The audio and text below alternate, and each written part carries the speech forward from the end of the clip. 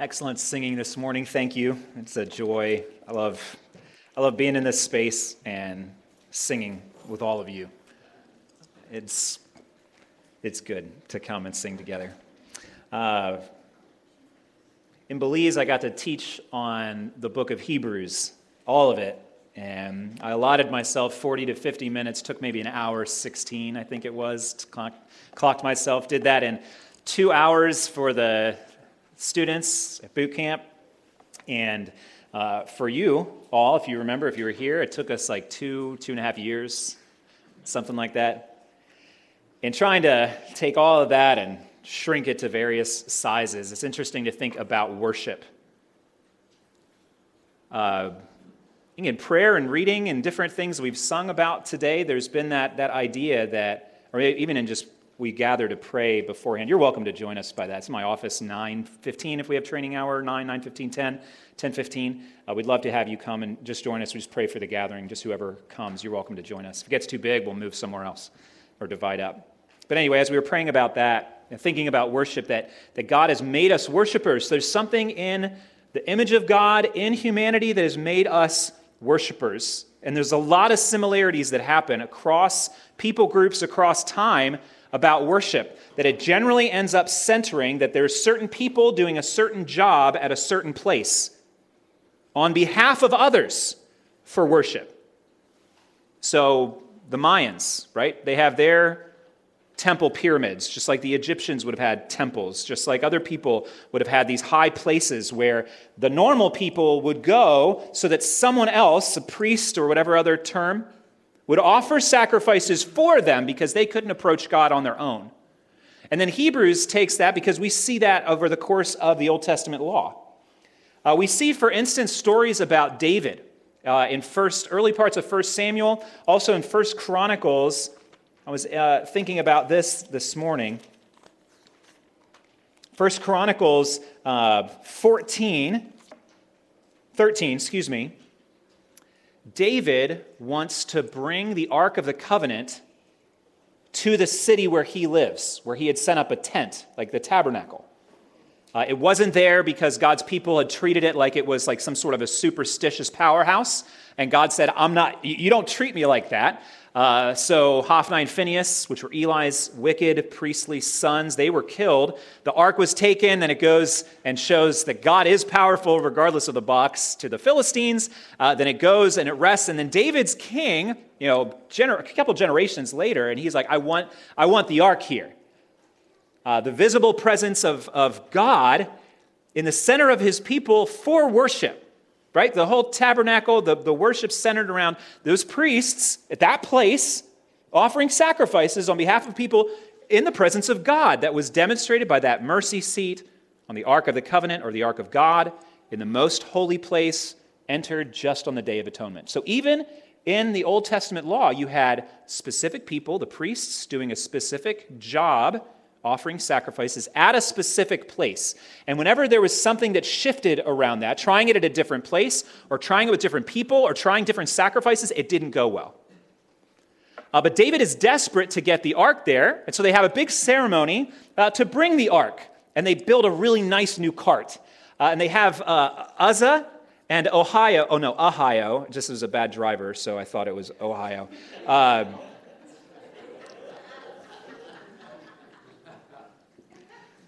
They're driving the cart, new oxen, special ceremony. It stumbles, the oxen stumble, the ark starts to tip. Uzzah reaches back, touches the ark. Text says that the anger of the Lord was kindled against Uzzah, and God killed him on the spot. And it says David's angry at God, and David's afraid of God. And so they just leave it there for 3 months. David goes back. It seems that time he's installed as king in a special way, and he conquers Jerusalem, sets up Jerusalem as the new city of David. Once again, though, he's just like, I've got to have the ark here. We need the presence of God because we need to worship in that specific place with those specific people doing that specific job. But worship was a priority for David, where he was willing, in a sense, to overcome his fear, repent of his anger, submit in fear of the Lord to God's plan, which was not put it on a cart, but have the priests carry it. And 1 Chronicles 15 talks about the fact that they did it right this time, according to the law. David wants the presence of God there so that they can worship. Specific people, the priests doing a specific job, animal sacrifices at a specific place, the tabernacle or the temple. Then we get to Hebrews, a few thousand years later, where Hebrews makes the point that Christ is the person, better priest, who offers a better sacrifice, not an animal, but himself, the fulfillment of all sacrifices, not in an earthly tabernacle, but in a heavenly temple. Right? Not with the shadows of these things made by man, but the reality of them made by God himself. So he's a better priest offering a better sacrifice at a better temple. And that's the center of our relationship with God. That's the point that Hebrews is making. And it takes a long time in an amazing book to make that whole case. But then what about us? Do we still rely on other people to offer sacrifices on our behalf somewhere else? So we're talking about ourselves as a church. What is the church? Who are we as a church? We've gone through it throughout July. Now we're into August. A couple more weeks on this series to try to draw attention. And this week I really want to center on the fact that we as a church, we are worshipers. But really everybody's a worshiper. Often, almost exclusively idolatrous worshipers, worshiping someone else, some other way other than the one true and living God. And there's an unfaithfulness, there's an adultery that accompanies the worship of someone other than the one true and living God who deserves our worship. So we are all worshipers. And I was trying to okay, what is worship? It's one of those words, faith, salvation, holiness. We can say them, but what does it mean? So you Google it, right? Definition of worship. Something comes up, and it was like adoration of a deity or a god. Okay, didn't really help that much, but got me thinking a little bit about it. And I think with all of those other situations of worship and all these other, think of a people group across time, across history, right? Across cultures where it really does follow certain patterns. But I think that the worship of all other gods starts with the worshiper. The worshiper going to that priest, going to that place, going with those sacrifices to try to get the attention of a god. Maybe to try to earn favor or keep favor or appease anger. And then it's a question of will that god respond favorably? And then it starts a little bit of a cycle in the relationship between God and the worshiper. But I think that with all other religions, with all unbiblical worship, that the cycle starts with the worshiper to which the God responds. But biblical worship doesn't start with us. Biblical worship starts with God. God who shows grace to his people, and then we respond to that. Right? God initiates the relationship. He always has. He reveals himself to his people with abundant grace. And then there are responsibilities and different aspects, things that flow out of that relationship, but it's never to try to gain. It's always because we have. We could look at, you look at the Ten Commandments passage, popular passage, right? It's like, you shall not, right? All those different things. But the chapter before that is God saying, remember what I did. Have you ever caught that that's the order of those things? It's like, I'm the Lord your God. I brought you out of Egypt with a strong hand, with an outstretched arm. I am your Redeemer. Enter 10 Commandments. But do you see that that's not just kind of like, all right, well, do your best, and then maybe I'll be nice. It's not how God interacts with people. And you could start all the way to the beginning, go all the way to the end. It always starts with the grace of God poured out to us. And as Christians, it's the grace of God we see has always been through the person of Jesus Christ. So our worship, better definition than just adoration of a deity, is somewhere else that I read, which is, our response to a gracious God. So if we're going to worship biblically, I think two questions flow from that, which is, what has God done for us? How has he shown us grace? And then how are we to respond to those type of things? Interestingly, the New Testament talks less about worship than the Old Testament does. Like, the word isn't found as commonly. Thought that was interesting. It's there, but it's not as common of a concept, word-wise, in the New Testament as it is in the Old. And the reason I mention Uzzah and David overcoming that, right, repenting of that anger, overcoming that fear to be like, no, I want God's presence here. Because in 1 Chronicles chapter 16, where they bring the ark, they do it right in chapter 15, it comes, it's placed in the tent, which is the tabernacle. There's a feast offered to the people. A loaf of bread, a portion of meat, and a cake of raisins. That's provided for them. All the men and women of Israel, they're all gathered, not just to stand in fear of God, but to celebrate the presence of God in their midst so that they could worship. And then David institutes the Levites, certain Levites, to be the temple choir. And the song in 1 Chronicles 16 that's offered is like a medley of a few different psalms, which I also find interesting. That it's not all of them, not just like not all 150 psalms, that would be really long. It's going to have the psalms for there. But he grabs pieces of it and kind of combines them together, the authors that did this. It starts in Psalm 105, then it jumps to Psalm 96, does Psalm 96 in its entirety, then jumps to the end of Psalm 106. And so, obviously, the Psalms teach us about worship. Is that really surprising to anyone? Like, oh, is that what that's for? Okay. Can you turn to Psalm 96 with me? Because I want to learn about worship. I want to learn about this, our response to our gracious God. And we learn about this even in Psalm 96. But you can think about everything that David had experienced to this point, even just personally in his life, and his conflicts with Saul in becoming king, even in, we could say, his conflict with God in his leading his people to offer unacceptable worship, which cost Uzzah his life. But then, right, they follow what God had said, and they come, and David sings this, or has it sung, to the people of God. Psalm 96, "Oh, sing to the Lord a new song. Sing to the Lord, all the earth. Sing to the Lord, bless his name, tell of his salvation from day to day. Declare his glory among the nations, his marvelous works among all the peoples. For great is the Lord and greatly to be praised. He is to be feared above all gods.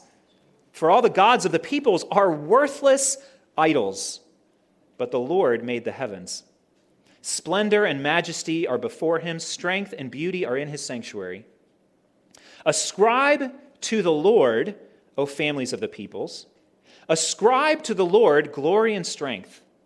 Ascribe to the Lord the glory due his name. Bring an offering and come into his courts. Worship the Lord in the splendor of holiness. Tremble before him, all the earth. Say among the nations, the Lord reigns. Yes, the world is established. It shall never be moved. He will judge the peoples with equity. Let the heavens be glad, and let the earth rejoice. Let the sea roar, and all that fills it. Let the field exult, and everything in it. Then shall all the trees of the forest sing for joy before the Lord, for he comes. For he comes to judge the earth. He will judge the world in righteousness, and the peoples in his faithfulness. Sing to the Lord a new song. Not just this song, but every time we see God working in redemption, deliverance, and forgiveness of his people, we have new reasons to be singing God's praise. All of the earth is called to do that. This is so interesting because like the kingdom in 1 Chronicles is just being established. Right? Jerusalem is a new city. David's reign is young. And so there's this center point of Jerusalem, right? That the temple hasn't even been built yet. right? That centerpiece of Israelite worship where the nations were supposed to come together eventually, but it's all there. It's very exclusive. And yet David in the temple first arriving in Jerusalem makes a big deal that it's not just Jews that are supposed to be singing praise to God. So there's these hints that worship is going to be spread. It's not just Jewish worshipers, let alone just the priests worshiping on behalf of other people or worshiping through the priests. But the worship was never going to just stay. It's supposed to spread. It spreads to all of creation, like the sea and the trees and all these other nations happening. Then the heavens are also included in it. It's like worship is never going to just be contained in this one little place.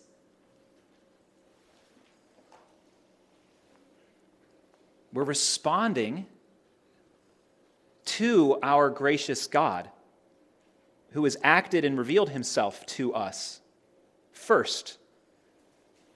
And so it talks about his act of creation that we respond to.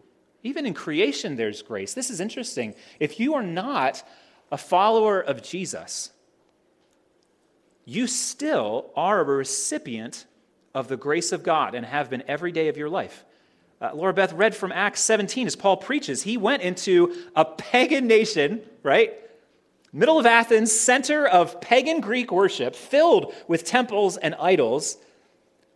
People who were saying, oh, hey, we got to worship, any god, every god, with specific people, priests off doing specific things, sacrifices in a specific place. We'll have an altar for each of them.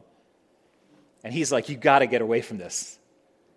It's like, right, God's been merciful to you, but you're breathing because of him, not because of Zeus, not because of this other god, this unknown God, the one that you don't know, just as a catch-all. Well, he is the one who made heaven and earth. In him you live. In him you move. In him you have your very being. Whether you know who Jesus is, whether you know Jesus as your Savior or not, this is true of you. You are not keeping your heart beating. Right? You are not actually keeping your breath going or your brain working. You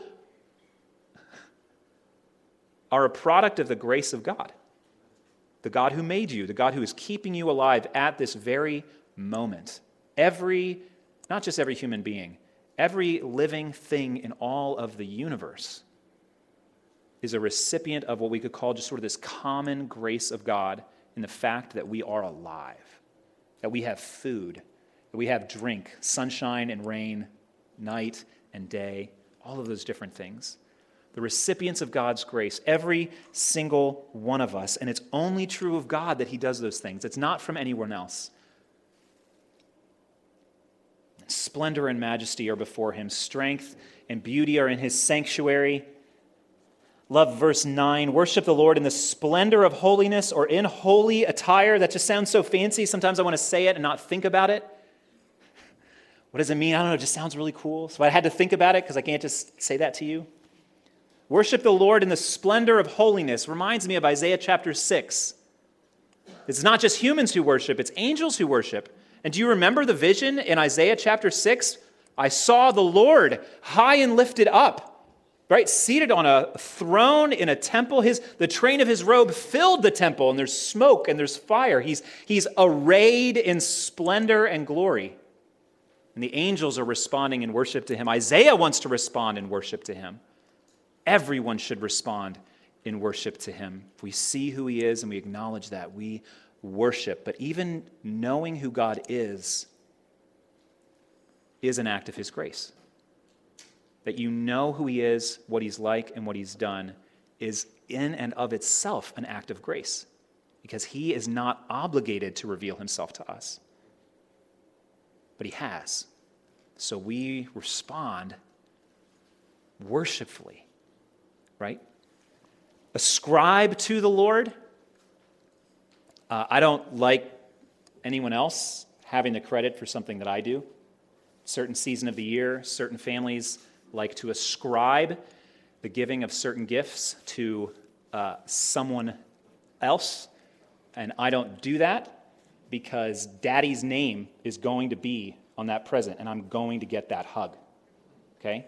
You're not ascribing what I have done to someone else, and I'm adamant about that. You do you.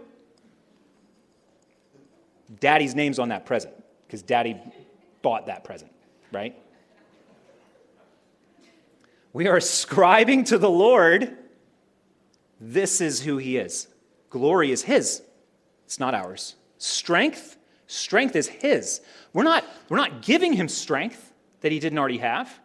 We're admitting, right? Oh, God is strong. This is true, right? That's ascribing to the Lord strength. God is glorious. That's just true.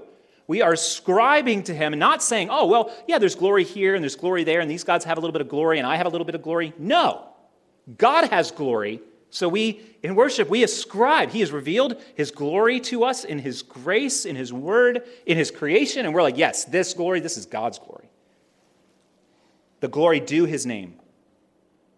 And then we bring offerings. Well, then, what were the offerings then? The animals, the crops that were brought and handed over to the priests to offer that.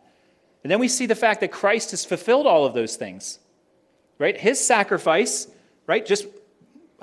There's no other animal sacrifices necessary. There's no temple anymore. The ark is gone. The priesthood is ended, right? So we don't have those people, and we don't have that place, so we can't offer those sacrifices. And then Hebrews says we don't have to, right? Because Jesus is our priest who offered the sacrifice of himself in the eternal places, so that old system was fulfilled in the person of Christ. But worship hasn't stopped. We still need priests to offer sacrifices where God will accept it. And do you know who the priests are? It's us. Believers have been made priests before God. A kingdom of priests. It's not me. Well, I am because I'm a follower of Jesus, but it's also you. That you are a priest offering sacrifices to God. What are some of the sacrifices that you would offer? Well, Hebrews talks about it for us using the same theme of worship. Hebrews chapter 13. At the end of this whole thing about how there's been these catastrophic fulfillment changes in the worship of God. Gets through all of those different things. And then Hebrews 13, verse 15, speaking of Jesus, through him, through Christ, then let us continually offer up a sacrifice of praise to God. That is, the fruit of lips that acknowledge his name. So in our speaking, we are priests offering acceptable worship to God. So as worshipers, it's not through another man, right? You don't worship through me. We do worship through Christ, but yet Christ, who is our high priest, has made us priests, so we offer acceptable worship to God ourselves. That the words that come out of your mouth in acknowledging who God is, ascribing to him glory and strength, recounting the fact that he is the glorious creator, recounting to ourselves and to others, like the nations, those who are unbelievers, recounting to them the marvelous works of God is a sacrifice that we as priests offer to God, displaying who he is and what he has done, and that is worship, the fruit of our lips, acknowledging his name. And then beyond that, it goes on, do not neglect to do good and to share what you have, for such, what's the word? Sacrifices are pleasing to God. Have you thought about the fact that throughout your life, you've been made a priest and that you offer sacrifices and that they're pleasing to God? Now, not every sacrifice was atoning. That's important. Let's have that little caveat, right? Not every sacrifice in the Old Testament was for the forgiveness of sins. And the sacrifices that we offer are not for the forgiveness of our sins. That's not the type of sacrifice that it's talking about. But there were sacrifices of gratitude. And that's what it's saying. Sacrifice of praise, not a sacrifice of atonement. Not to cover your sins. That's what Jesus' sacrifice did. But we're still priests offering sacrifices. But where? Here? In the building? I think we would need a whole lot more details about what our church buildings are supposed to look like if this was the new temple. But this building isn't the new temple. We are the new temple. We are being built up, like individually and corporately. We are the temple where the Holy Spirit dwells, where worship is offered. So wherever the temple goes, individually or corporately, is where we as priests offer sacrifices that are acceptable to God, to be worshipers. Jesus makes that point in John chapter 4. That was one of the, maybe that'll be my text today. There have been maybe a dozen of them. And in John chapter 4, do you remember Jesus comes to the woman in Samaria at the well? And Samaritans, they worshipped on Mount Gerizim, and the Jews worshipped in Mount, it was Jerusalem. And they hated each other. And they differed very starkly in worship. Who's right? Who's wrong? What's going on here? And she wants to know, like, well, where are we supposed to worship? And Jesus is like, well, actually, the time's coming. Matter of fact, the time is here. When those who worship the Father, they're not going to do it on Jerusalem, not going to do it on Gerizim. It's going to be everywhere. Right? Those who worship the Father worship him in spirit and in truth. So wherever the priests go now, we're able to offer sacrifices that are pleasing to God. And that's how we're worshipers. Priests offering sacrifices, and the place is everywhere. Worship is our response to our gracious God. And our gathering, because there is a corporate element of worship, that's biblical, and that's a gift from God as we worship together now. And we begin our gatherings, right? Admitting, adoring God and offering that as a prayer where we come together. We're saying, well, who is God? This gracious God, who is he? What has he done? And we recount that to each other, and we graciously have received that knowledge, and we worshipfully speak of who God is. And we sing about it. Because worship and song are always joined together. Not exclusively. Not all worship is singing, but our singing is supposed to be an expression of our worship to God. We're made to do that. And then, as Keith walked us through today, we gather as a people and we're like, you know what? We are a sinful people. And God has revealed his holiness and our sinfulness, so we acknowledge that. He has graciously shown us the distance between our sin and his righteousness. And yet he offers us mercy through Christ. So we worshipfully confess, repenting and trusting that Jesus' work is sufficient. So that, repenting and believing, is an act of worship. We do that as a body because we must, right? We've graciously received that information. Salvation is needed and available through Jesus Christ. So we worshipfully receive that, trusting in Christ alone, repenting of our sin. We sing, and then we recognize the fact that God has graciously revealed more than just, right, our sin and his salvation. He has revealed just so much more to us across the pages of Scripture. That's an act of his grace. Well, in worship, we respond to God's grace. How do we respond corporately to the grace of God found in the revelation of his word? Well, we sing his word together. We let the word of Christ dwell in us richly, teaching and admonishing one another in psalms and hymns and spiritual songs, singing, right, making melody together. So we sing of God's word together. And if you remember, like, well, what exactly that passage mean? Had a whole sermon on it, right? We sing from the Psalms, we sing from other passages, we sing truth drawn from other passages, and I believe all of that is entirely biblical, but I'm not going to repeat that sermon right now. It's probably in the website somewhere. But we aren't just making stuff up. We're singing God's word, and we read God's word. We read it as a call to worship. We read it as what has God called us to? We've fallen short. We know that from God's word. Then we have the assurance of pardon from God's word. It's not just Keith being like, hey, y'all are forgiven. It's like, great, I love Keith, good, honest brother, but I don't want him to tell me I'm forgiven. I want Jesus to tell me I'm forgiven.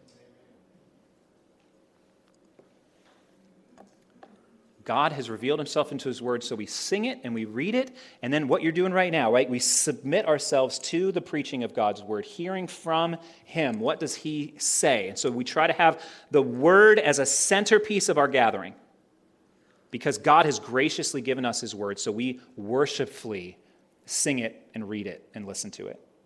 We do that across our gathering. We talked last week about the fact that God has graciously provided access for us to his throne. So we worshipfully take advantage of that to go and pray before him. So we pray in our gatherings together, and we call each other to prayer, and we express those needs and remind ourselves of those different requests. So prayer is worship, because God has graciously provided us access, and so we worshipfully pray. And in him you live and move and have your being. Rain is from him, so if your crops are growing, whether you pluck them from your garden or you pluck them from Aldi, right? That is an act of God's grace across creation, right? If my chickens are still alive, God's grace. If you find your chicken at Aldi, God's grace, right? Whatever money is in your bank account, what do you have that you have not received, physically and spiritually? But we recognize the fact, as God's people have always recognized, that there's not a single physical blessing that we have as human beings, let alone as God's people, that we have not received from his hand. If he feeds the lions, he certainly feeds us. If he takes care of the sparrows, he's certainly taking care of us. If he clothes the grass and the flowers, he's certainly the one who has clothed us. So we recognize there is not a single thing like of a possession that I have not received from God. That is an act of grace. So in worship, we respond by giving back. Right? Our offerings are a worshipful response to the grace of God, that there's nothing that I have that he has not given to me. I want to offer back to him that. So you don't just give, you give worshipfully. Giving back as a steward, there's nothing that you have that you own. Right? But we can miss that. So, and that's in Hebrews 13, right? Share what you have, such sacrifices are pleasing to God. Or 2 Corinthians 8 and 9, which just is such an amazing passage where Paul's just like, look, when you give generously, like Jesus gave generously, when you give generously, you're praising God, and those who receive praise God, so God's glory is magnified through the generous giving of his people. If you're like, what are you talking about? Just go read 2 Corinthians 8 and 9. Paul obviously puts it better than I do. But we worship in our gatherings corporately. We're worshiping in our giving because everything that we have, we've received. And we have an opportunity to share that with others. And then the Lord graciously has instituted the sacraments for us, baptism and the Lord's Supper, as a sign and seal, drawing our attention to the truths of the gospel and reassuring us of the promises that are ours in Christ. Right? The signs point, the seals promise. Do you remember? You need a refresher on that? That was January's sermons, or you can come to the sacraments class teaching on Sunday mornings. That is the grace of God for us in Jesus Christ. That he has said, hey, you need to remember this. And you're not just spiritual people that need spiritual things said to you. You're physical spiritual people, and so you need physical reminders, something that you can feel, and something that you can see, and something that you can taste or smell. So I'm going to give you water, and I'm going to give you bread, and I'm going to give you the cup. So that these physical realities can point you to the gospel. It's a grace of God in extending those things to us as his people. And so we worshipfully receive and participate in those things. So we worship in that. And see, every aspect of our gathering is this worship, not just because it's happening here, but it's recognizing what is the grace of God that has come to us and how do we worshipfully respond as priests together.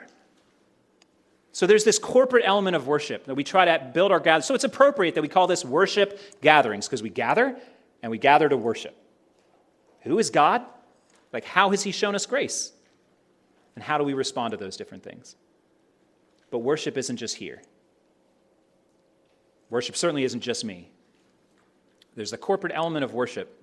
We come together, and it's a gift from God to us.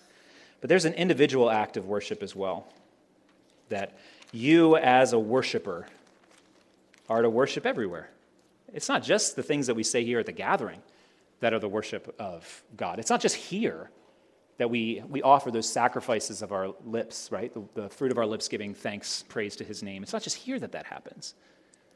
But wherever in your life you are a recipient of God's grace, there you are to worship.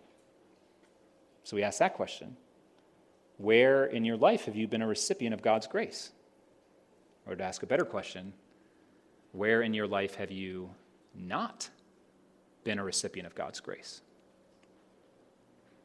And so that's how you can worship doing the dishes, or you can worship taking out the trash. You can worship mowing the lawn. You can worship in responding to your husband or your wife or your children or your parents or your neighbors, because God's grace has abundantly been poured out to you and to me everywhere. And so everywhere we can acknowledge and respond to God's grace. And in doing so, we are worshiping. And it's not just the fruit of our lips and the fruit of our wallets that are worship. It's not just the only things that you bring. Romans tells us that we bring far more. We're responding to what in worship? God's. You haven't gotten that part yet? Okay, somebody got it. I know sometimes it seems rhetorical and sometimes it doesn't, and I'm not very clear about that. Never been good at asking very clear questions.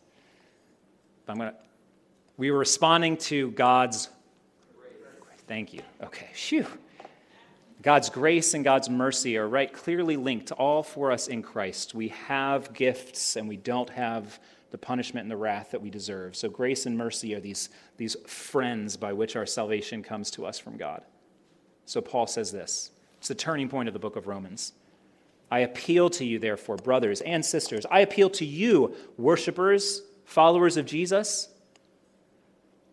I appeal to you by the mercies of God. He's acted first. To present your bodies as a living sacrifice, holy and acceptable to God, which is your spiritual worship. Why are we holy and acceptable to God? Because of Jesus. That's the mercy and the grace of God that has come to us. But everywhere you go, here and there, this afternoon, wherever you end up throughout the day, whatever work is, whatever school is, like as a student, your school years start, worship is you acknowledging the grace of God in your life and then responding to that. Responding by forgiving when you've been sinned against, responding by being grateful, responding by not complaining, right? All those different things, but that's a response to the grace of God to us. That's priestly worship work. Offering yourself to God, not for atonement, but just in praise. This is your act of spiritual worship. We are worshipers as humans, but as Christians. Are you worshiping? When you come to the gathering, is it just a place? Is it just a time? Or are you mindful of the grace of God that's been shown to you through Jesus Christ, and you're eager in every situation to respond to that grace in prayer and in singing and in service and in listening and in giving and all of those different things? Are you eager to do those type of things? Because it's not just in the act and it's not just in the place. It never has been. That's why God speaks in his word to be like, you know what, if you don't come to worship by faith, you're not actually worshiping at all.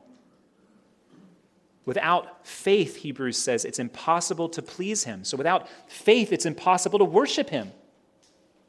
So you don't just come and sing and read and stand and sit and kneel and whatever else and be like, oh, that's worship. No, it's not. Right? If your heart is not in it, right? If there's not faith, trusting who God is and what he has done for us, if there's not faith, then there's not worship. So we come to God and be like, well, yeah, this, I believe he is. He exists, that this is true. And that's all of life, where faith is just the heartbeat of worship.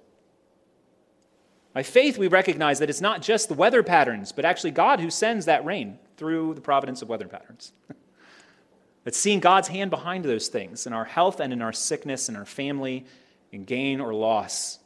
The Lord gives and the Lord takes away. Blessed be the name of the Lord. And Jesus warned, as Isaiah warned, about just the danger of lip service and worshiping only through traditions. You remember that? Is that Mark 7? It's in Mark 7. They're worried about if their hands are clean. You all washed your hands before you came in, right? I don't know how you could possibly worship without clean hands. So we've got hand sanitizer at the door. Our bathroom's right there. Make sure you clean your hands. Well, that's a good idea, but it doesn't really affect our worship. And it didn't affect their worship, but they were obsessed with it. And Jesus said, well did Isaiah prophesy of you, hypocrites, as it is written, this people honors me with their lips, but their heart is far from me.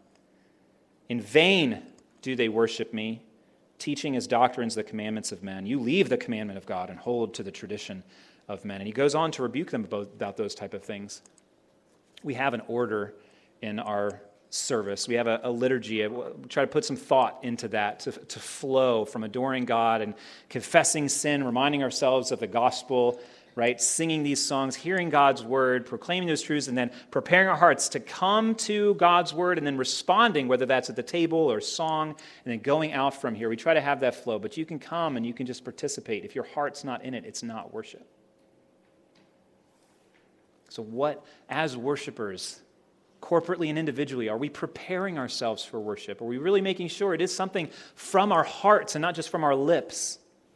How easy it is to just sing a song and I just think about the melody, or I think about the harmony, or I start thinking about, for me it can be hard to start thinking about my sermon instead of thinking about worship. Or what's going on this afternoon? Or is he going to go to 12:30 again today? I don't think so. God wants us, as we read, right, to love him with all of our heart. That's that worshipful motivation and attitude. And may he deliver us from heartless worship. May he grant us heart-filled worship. Because he doesn't just want time, right? And he doesn't just want songs. And he doesn't just want your money. All those different things are just reminders. He wants you. All of you. And that's what is acceptable for us to offer to him through Christ by his Spirit. You are a worshiper. Are you worshiping biblically? Which begins with recognizing that God has shown grace to you. And then you respond to that grace. Not to earn it, not to keep it, to enjoy it in gratitude, right? Do you see the difference? Boy, so often we just slip into that kind of pagan worship. Let's not do that. Let's glorify God, offering ourselves as living sacrifices here and as we leave. And then as we do that, like David, right? It's not just so that just me and just my family and just our church, but that we would call out to the nations, call out to others. Come and worship. See the grace of God and respond to it. Father, you are worthy of our worship. Jesus Christ, our Lord and our God, your disciples worshiped you, and you received it because you are worthy of our worship. And when all is said and done, we read, I think it was Revelation 5, we'll all gather together, all of your people and all of the angels and everybody, and we're going to worship you. We're going to acknowledge perfectly and permanently and forever that you have been gracious to us. And we're going to speak those true things, and you will be pleased and you will be praised. Everyone will acknowledge who you are and what you have done. And we have the privilege of doing that on a daily basis as you have made us worshipers. Please teach us to worship you. Thank you that you receive it because of Jesus. Amen.